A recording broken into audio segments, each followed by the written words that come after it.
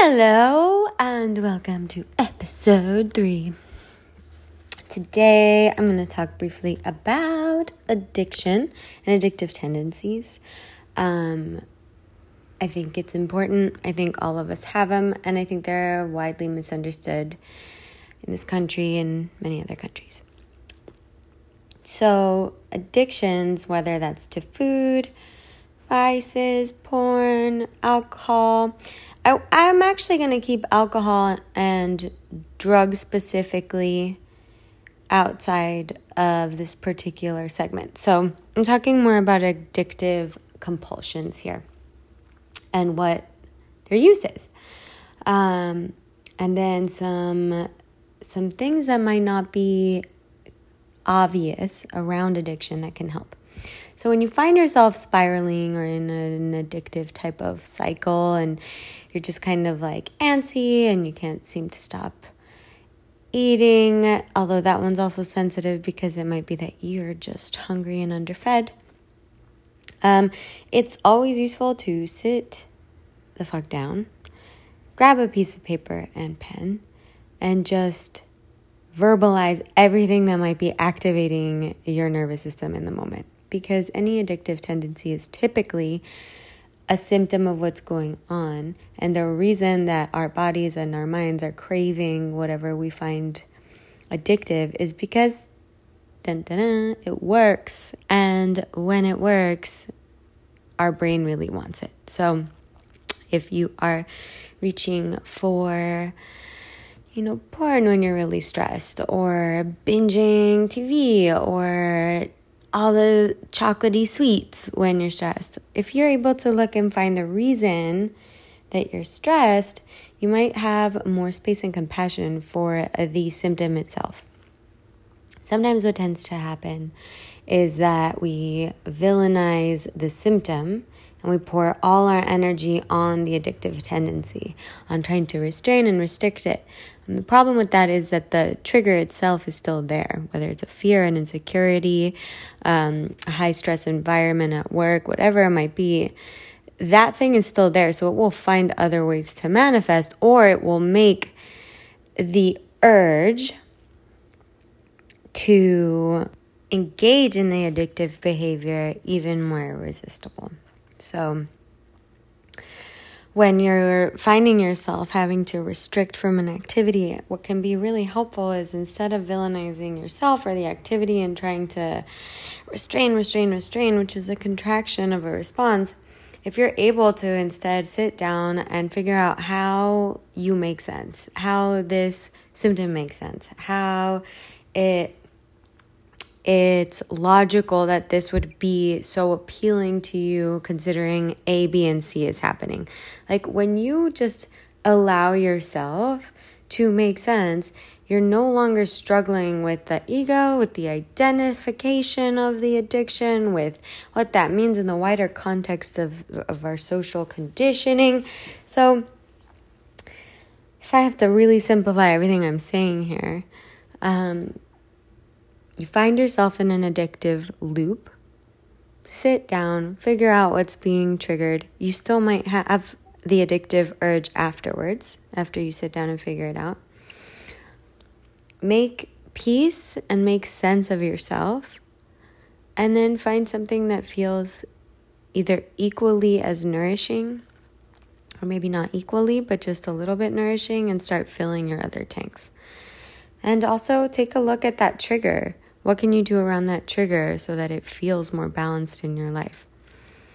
If it's a job you hate, what steps can you start taking towards either leaving that job, creating a different life for yourself, or making that job more bearable and, dare I say it, even enjoyable?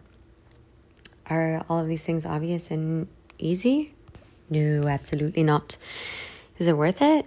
Yeah, 1,000%. In my personal experience with addictive tendencies, anytime that I have been focusing on I'm not going to do it, I end up actually doing it. And if we look at this from a cognitive behavioral perspective, or actually if we just look at it through a neuropsychological perspective, you're basically practicing the thing even if you're practicing it in the negative. So if you're like, I'm not going to gamble, you're still putting all of your energy in gambling. Whether you're telling yourself you're going to do it or not, your focus, your awareness, your energy, all of you is going towards that subject. If you really want to turn away from something that isn't feeling resourceful, the best way to do that is to legitimately switch where all of your energy is going. So the second that you feel triggered, the second that you feel that burning urge, to instead of focusing all of your energy on whether or not you're going to engage with it, to instead focus that energy, that anxiety, that angst on what could you do instead. It's hard to break an addictive trigger in the trigger. So keep that in mind as well. It's a little easier it's much easier to do it when you're outside of trigger. So when you find you've regulated, when you find you feel better, sit down with yourself and figure out, okay, next time, what'll be my backup plan? Or how do I avoid getting to that state in the first place?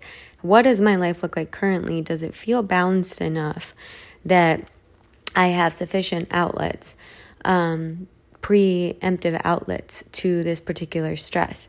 So I have a lot of clients that are really high performing, multiple jobs, lots of finances that they have to manage because they work for themselves. And by the time that we meet in our session, they're already in a triggered state. So they've already kind of activated into the negative of their resources. And in that space, it takes twice as much energy to try and figure out how to regulate than it would when you're well rested, when you've just come out of a self-care experience or something that was really fun and exciting, you feel charged.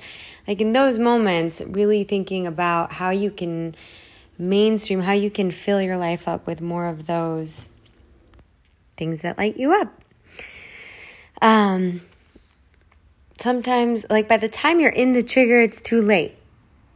Now you're just trying to get back to regulation, back to baseline, back to par.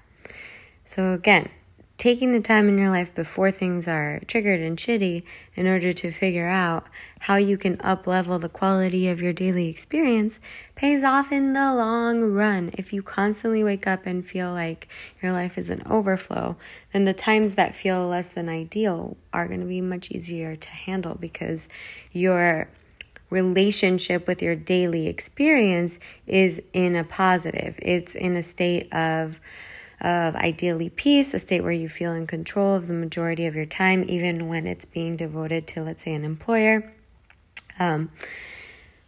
So all of this to say, take some inventory around your addictive tendencies, what triggers them, who triggers them, and then figure out, and there's this really cool tool called Google, all the different ways that you could navigate up-leveling your daily relationship with that thing.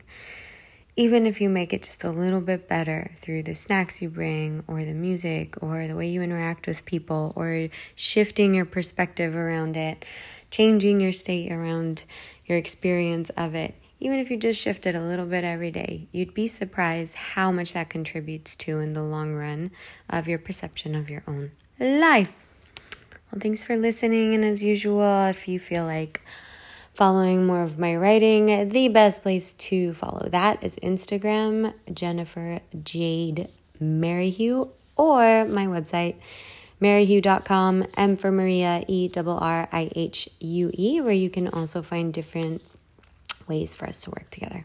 I hope you guys have a great day and speak to you soon.